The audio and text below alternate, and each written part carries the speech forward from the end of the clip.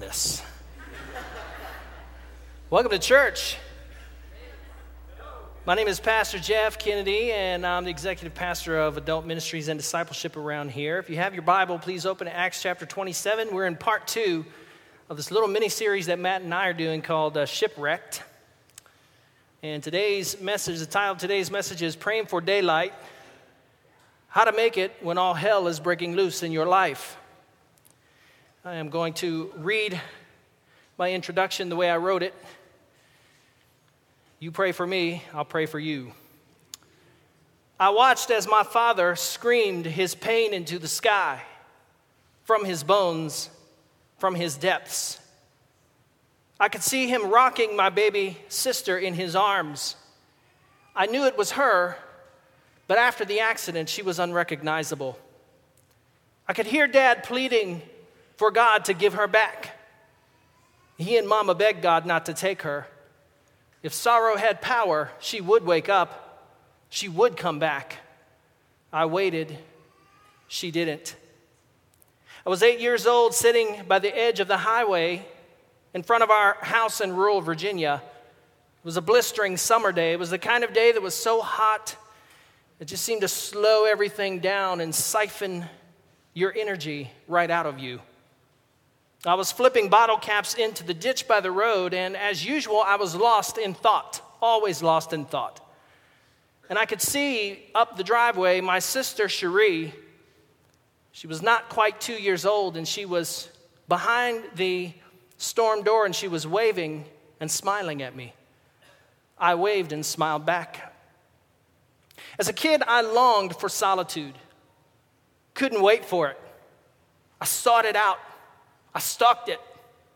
I took every opportunity to disappear into the woods or down by the pond or anywhere else I could find a lonely patch of earth. And someone would always find me, usually my mom or my brother or a friend, and they would find me deep in a meditative state, reflecting on my passions, life, eternity, comic books, and kung fu. I wasn't particularly bright, but as far as 8-year-old little boys go, I was exceedingly thought-burdened, as you might imagine. When I went into one of these alternate states of concentration, whatever was said to me wasn't heard. Poor Pastor Kurt has to deal with me now as an adult like that. I suppose that's why I got into so much trouble. I would say my parents' instruction went in one ear and out the other, but to be honest with you, it never got past the first year. I just couldn't hear it over the busyness going on in my head. And at times my father would shout at me as if he were trying to talk over a jackhammer. But who could compete with the noise of my thoughts? If only I could modulate them, turn them down. And that's why I couldn't hear my 22-month-old sister walk right behind me in thick gravel into the highway that day. And I remember what I was thinking in those exact moments leading up to it. I was looking up into the sky and I was thinking, how is God going to let me into heaven when He knows full well all the bad things that I had been doing? I was thinking, there must be a God because this is a perfect summer day. I was looking at clouds and I was trying to ponder. I was wondering why clouds look like stuff. I was thinking about becoming the world's greatest ninja master. I was worried about that because my Southern Baptist pastor had told me that ninja masters will not be caught up in the pre-tribulational rapture. So I was very concerned, trying to figure that one out. And suddenly, a car passed me on the right, on the highway, and jolted me out of my thought trance. And as long as I live, I will never forget the sound of it. As long as I have breath, the memory of it will always leave me breathless. My sister had wandered out of the screen door into the road that day, and in a flash, little Cherie was gone. The unbearable finality of it. Well, the sun might as well have gone supernova or ceased to be a main sequence star. Within minutes, our family is thrust into darkness. For months, for years, we become subjects to the rule of grief. Our pleading and thrashing becomes a numbing monotony. We go on living, but what kind of life will we have after such an unspeakable event? Try as we might to get on with the business of life, it is just a business, and that is all. There is not much life left in it. And when tempted to smile, when tempted to laugh at a joke, or to enjoy a gift at Christmas, we are reminded that we are here and she is not. We are alive and she is gone. And her absence makes our presence a burdensome thing. We live, but barely. We try to move forward, but our first steps are like the toddlers. They are tentative, deliberate, unsure. We feel the weight of the stares of pity. We can feel them. We excuse all the looks and glances of, oh, thank God that wasn't me. We understand, we really do. And our family will be shipwrecked. We will be ruined castaways, casualties of this tragedy were it not for salvation. And that salvation comes to us in the form of my mother's unalterable faith in Jesus. Unlike the rest of us, she is the mommy.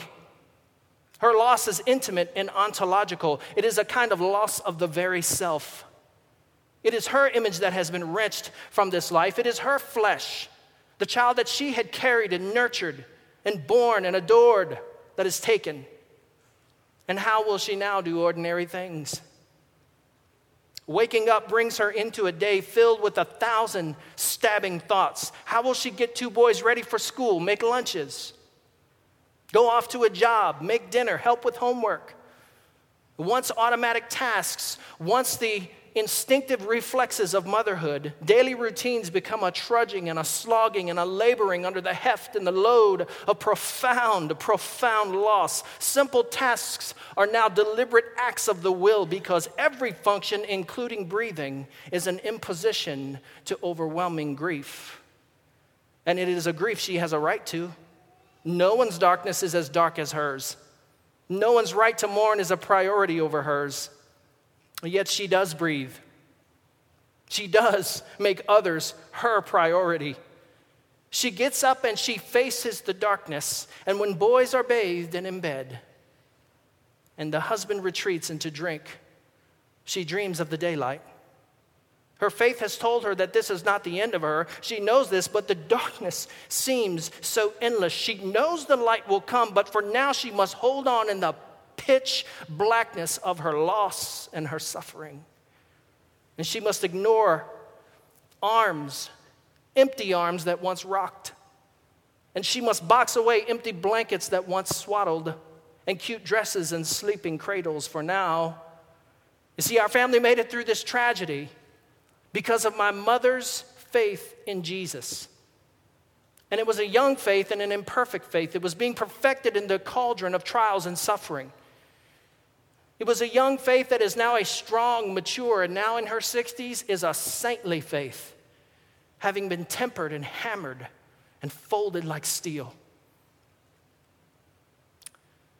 It is a faith that prays for daylight when all hell is breaking loose in our lives. And that, my friends, is the faith that I want to share with you today. It is a strong, immovable, galvanized faith. And it's the faith that God wants for us. My favorite passage in this story, we read it last week, Matthew read it to us, of this shipwreck that Paul is going through. He is right in the middle of a storm, a literal storm, and a literal breaking apart of his ship. And here's what it says in Acts 27:29. It says, I love this verse, fearing that we would be dashed against the rocks, they dropped 4 anchors from the stern and they prayed for daylight. Underline that.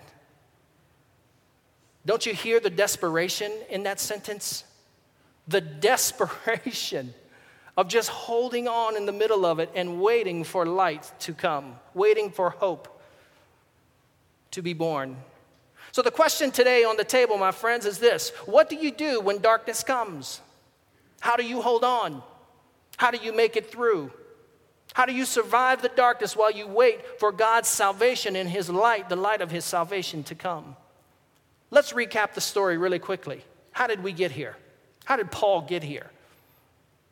The end of Acts chapter 26 Herod says this to Paul in Paul's trial before Herod down in Jerusalem. He says, Paul, you would be released if you hadn't appealed to Caesar. Paul wants to go be tried before Caesar. This is his manifest destiny. God has called him to do it. And so Paul is on his way to Caesar. He has appealed. He wants to preach the gospel for the king of the world. And he wants to tell the king of the world, actually, your kingdom is a sham. There is a risen king of the world. His name is Jesus. And this is what he will do, God willing. So he and Luke are arrested. His traveling companion, Luke, they are arrested. Luke is the chronicler. They get on a ship and they have an itinerary. And they are faced with gale force winds, hurricane force winds that begin to break their ship apart. And so there is a loss of cargo. The ship runs aground. It is weather beaten and destroyed. They have to float on to shore on busted pieces of the ship. So I want to look at this story really quickly and look at some principles in the story that will help us to make it until day comes. Number one, if you're taking notes, expect changes in your itinerary. The storms are coming. Jesus never promised us a clean, unimpeded path to happiness and victory, did he? He said, the trials of the world will come, but take heart, I have overcome the world. In fact, we have solid evidence of this in the Gospels where Jesus himself sent the disciples. He put them in a boat, pushed them off, and said, okay, go to the other side of the lake. I'm going to go pray. And so the disciples, while they are on their way to the other side of the lake, they are right in the middle of it, and a squall, a storm, a furious storm comes upon them and threatens to capsize their ship. This is a boat full of very experienced mariners. These guys know how to handle a boat. And they are holding on to the sides of it with white knuckles because they are desperately afraid that it's going to capsize and kill them all. That's the end of the Messiah's plan. He'll have to get a new 12 disciples, I suppose. And then suddenly Jesus comes walking out to them. And I love the story, but a lot of people miss it when they study it. They miss that right at the beginning of it, Jesus says, get in the boat and go to the other side of the lake. They're there. They're in that predicament and in that dilemma because Jesus has sent them there. Suffering and trials are the lot of all men. And generally, God does want to give us an easier time at things. This really is his heart. Listen, God doesn't want you to just experience an endless series of train wrecks in your life. Nobody's life could be lived that way. If it were, then you would collapse under the weight of it. You couldn't live. Now, once in a while, we do meet someone who is a wide and soft target for calamity, right? Yeah, you're all laughing because you know you have a picture in your mind of who I'm talking about. Someone in your life that seems like every time we turn around, something's going wrong with them. But typically, usually, this is not the case. God wants to make your path straight. That's how the Old Testament poet put it. But by the same token, if all we ever knew was an endless chain of delightful experiences lived out on the corner of Easy Street, my friend, you and I would become spoilt little terrors. There are times when unexpected changes to our plans. We want to go straight to Italy. We want to go straight to our destiny. We want to go straight to God's plan for our life, but right in the middle of it, all hell breaks loose. And why does that happen? Why does God let that stuff into our lives? Here it is. You can share this. It's because soft winds make soft Christians. Light winds make light Christ followers. And God wants us to be people of depth, strength, a powerful faith that we can give away and heal others with. That's why.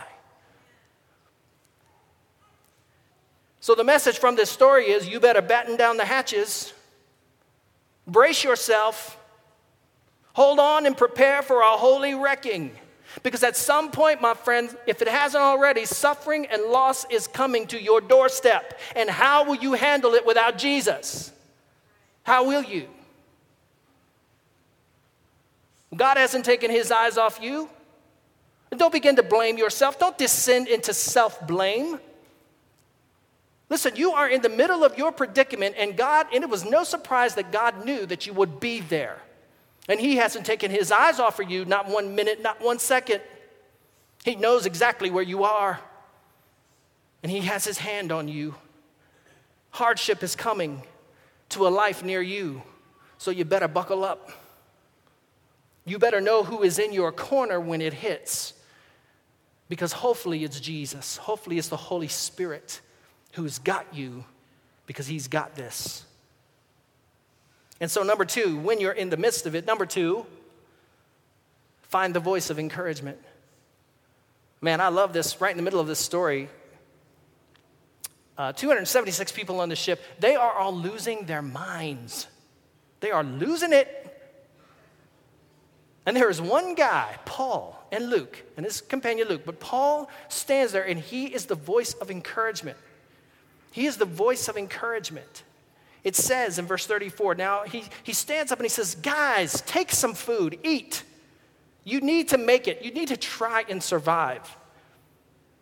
And no one of you will lose a single hair from his head. Verse 35, after he said this, he took some bread, he ate it, he distributed it, he prayed, he gave thanks for it. And then verse 36, look at this. It says they were all encouraged. I love that. 276 guys, people on this boat, and they were like, oh, thanks, Paul. We kind of needed that. Listen, God has to have somebody in this game who is listening to his voice. He has to have some man or some woman on the inside who is a clandestine agent of grace and encouragement. Let that be you. And if you don't have the strength for it to be you, then you find that person in your life. Find a voice of encouragement. And I think the church has a golden opportunity right now to both speak truth and encourage our sinking ship called America. Now, I don't think America is sinking, but I do think it's getting kind of rough. If you're a student of history, then you know that the American experience has now been hijacked by the relentless pursuit of the self. And it has come primarily by two worldviews that have taken over America. One is secularism, which is the belief that God is irrelevant to the daily realities of life. The other one is postmodern gobbledygook. That's my official term for it. You can write that down. Probably won't find that in the dictionary. But that's not just the rejection of the existence of God. That's the rejection of absolute truth standards, God's truth, and its relevance to our lives. Look, man, if you've been reading or watching the news, then you know the government cannot even function. They can't even do anything. Our academic institutions are imploding morally. Our entertainment industry has lost its mind, and somebody in this deal has to be the voice of truth. Somebody on this ship has to be the voice of encouragement and comfort and to tell these people, don't bail on God and his truth. Because when you do, you are going down, my friend. God needs some clandestine agents of change and grace. Some folks who are on the inside who will tell everybody what God has to say about this deal. And if we will just do what he says, we will make it, man. You believe that? And I know there's some of you, you are paralyzed by fear right now. You run businesses, or you're in a business, or you own a business. And look, the global unrest is coming to your town. And you're afraid. Some of you might have already lost some income due to it. I understand that fear. And I understand the paralyzing fear of having tried, put yourself out there. You went for it, and you failed. You bit it. You had a dirt snack, right? I understand that. I've been there. And some of you, divorcees, many of you, you put yourself out there, you were in a relationship, and you got absolutely wrecked and ruined from that, and you just don't know how you're going to start again. You don't know how you're going to do it. Listen, my counsel to you is don't listen to the voices, the prophets of discouragement. Find the prophet on the ship who has an ear to eternity and who will speak God's truth in your life and his comfort. Find someone who can lift your spirits, who can help you take one more step to live one more day to try one more time. We've got an army of them in this church, actually. Did you know that when you fill out one of these communication cards, as Matthew told you to do, that it goes out, if you have a prayer request, it goes out to a army of people who lift you up in prayer every week. Kim Kais leads that team. I can't see you guys, but where is she? She's right there. These people are warriors. They are prayer warriors. And so your needs get lifted up to God. Get some help. Paul said this. He said, the same resurrection power in Ephesians, he said, the same resurrection power that raised Jesus from the dead, that same power is available to you and I now. Not just so God can stock your shelves. Not just so God can fill the pantry again. Yes, he knows your needs. He wants to do that. But it's so that God can give you the power to hold on and be courageous in the face of agonizing delays. Because that's part of life. And you need to find someone who will mediate God's power to you through encouragement and truth. And so my encouragement to you is don't hoard your resources. Invest them in the kingdom. Don't be paralyzed by fear. Encourage others. Don't withhold your life from being a blessing to the life of others. Re-engage. Find some hope. Number 3, what we see in this passage is we need to watch for a breakthrough. Man, this is my favorite verse. Acts 27:39. I love this passage. It says this, when daylight finally came. Oh, that's such a freeing verse. We waited for it. It says right before that it was so dark they didn't know whether it was day or night. They couldn't see the sun and they couldn't navigate by the stars. It was so bleak and so black. And so what did they do in that moment when daylight comes? Here it is. They made a break for it. They went for it. At the first crack of daylight, they scrambled and scurried, trying to get to salvation. And there is going to come a moment when the night gives way to sunrise, when the morning fog burns off, and God gives you one moment of clarity. Daybreak comes suddenly at first, doesn't it? You ever watch the sunrise? Of course you all have. How does it come? It comes one particle of light at a time. And that's how your salvation comes. It comes one particle of hope at a time, and then suddenly that glowing, dazzling orb fills the horizon and washes away the night, doesn't it? And that is how God comes to your situation. And in that moment, you are going to feel a surprising uprise, a twinge of strength, and one tiny spark of hope somewhere deep down in there somewhere, and you're going to think of possibilities. Could I try again? Could I start again? Could I hope again? And so my message for you and the message from this book is this: act on it. Move to rescue. Find salvation. Go to God and find him. Do whatever you have to do to get to the morning light. And as scripture says, they were exhausted. Land was in sight. They couldn't quite make it out. It was still a little bit obscure. But what they did is they pulled themselves up. They marshaled everything that was left in the tank. And they summoned it. And they got to that shore, man. And sometimes, my friend, when it's dark and when you're hurting and you're exhausted, that's just what you have to do. You just got to get to shore. You just got to pull up whatever's left in there and go. Reach out for salvation. Grab a hand of someone and ask them to pray for you and to help you through it. I think you would all agree that the story in Acts 27 is kind of a thrashing, ugly win, isn't it? It's not pretty. I don't care if it's my team. A win is a win. I don't care if it's an ugly win or not. Some of you are rooting for the Seahawks today. That's how you feel. We don't care. We don't care if it's a pretty win or an ugly win. A win is a win, and in the kingdom of God and the economy of God, it's the same deal. Nobody ever said you had to have the perfect family. Maybe you tried your hardest to inculcate the values of Scripture into your little children, but guess what? Those little children are free moral agents. They can choose their own path. Nobody has ever said that your life ever had to be perfect. It doesn't. You are a recovering idiot. Join the club. Our pastor is the president of this club. Apparently. The point here is that when it's time, move. Find hope. Get some rescue. I want to tell you the end of the story, the end of my mom's story, because your condition is not your conclusion. My mother held on to hope in the midst of unbelievable darkness. She prayed for the light to come and God's salvation. She found hope and encouragement. She moved her family, literally pushed us toward rescue. And now when I watch my sweet little pumpkin, Carly Rose, climb up in my mama's lap and cover her old face, just cover her face with kisses, man. I see this look in my mom's eyes, and you know what the look is? It is the reward of her hope.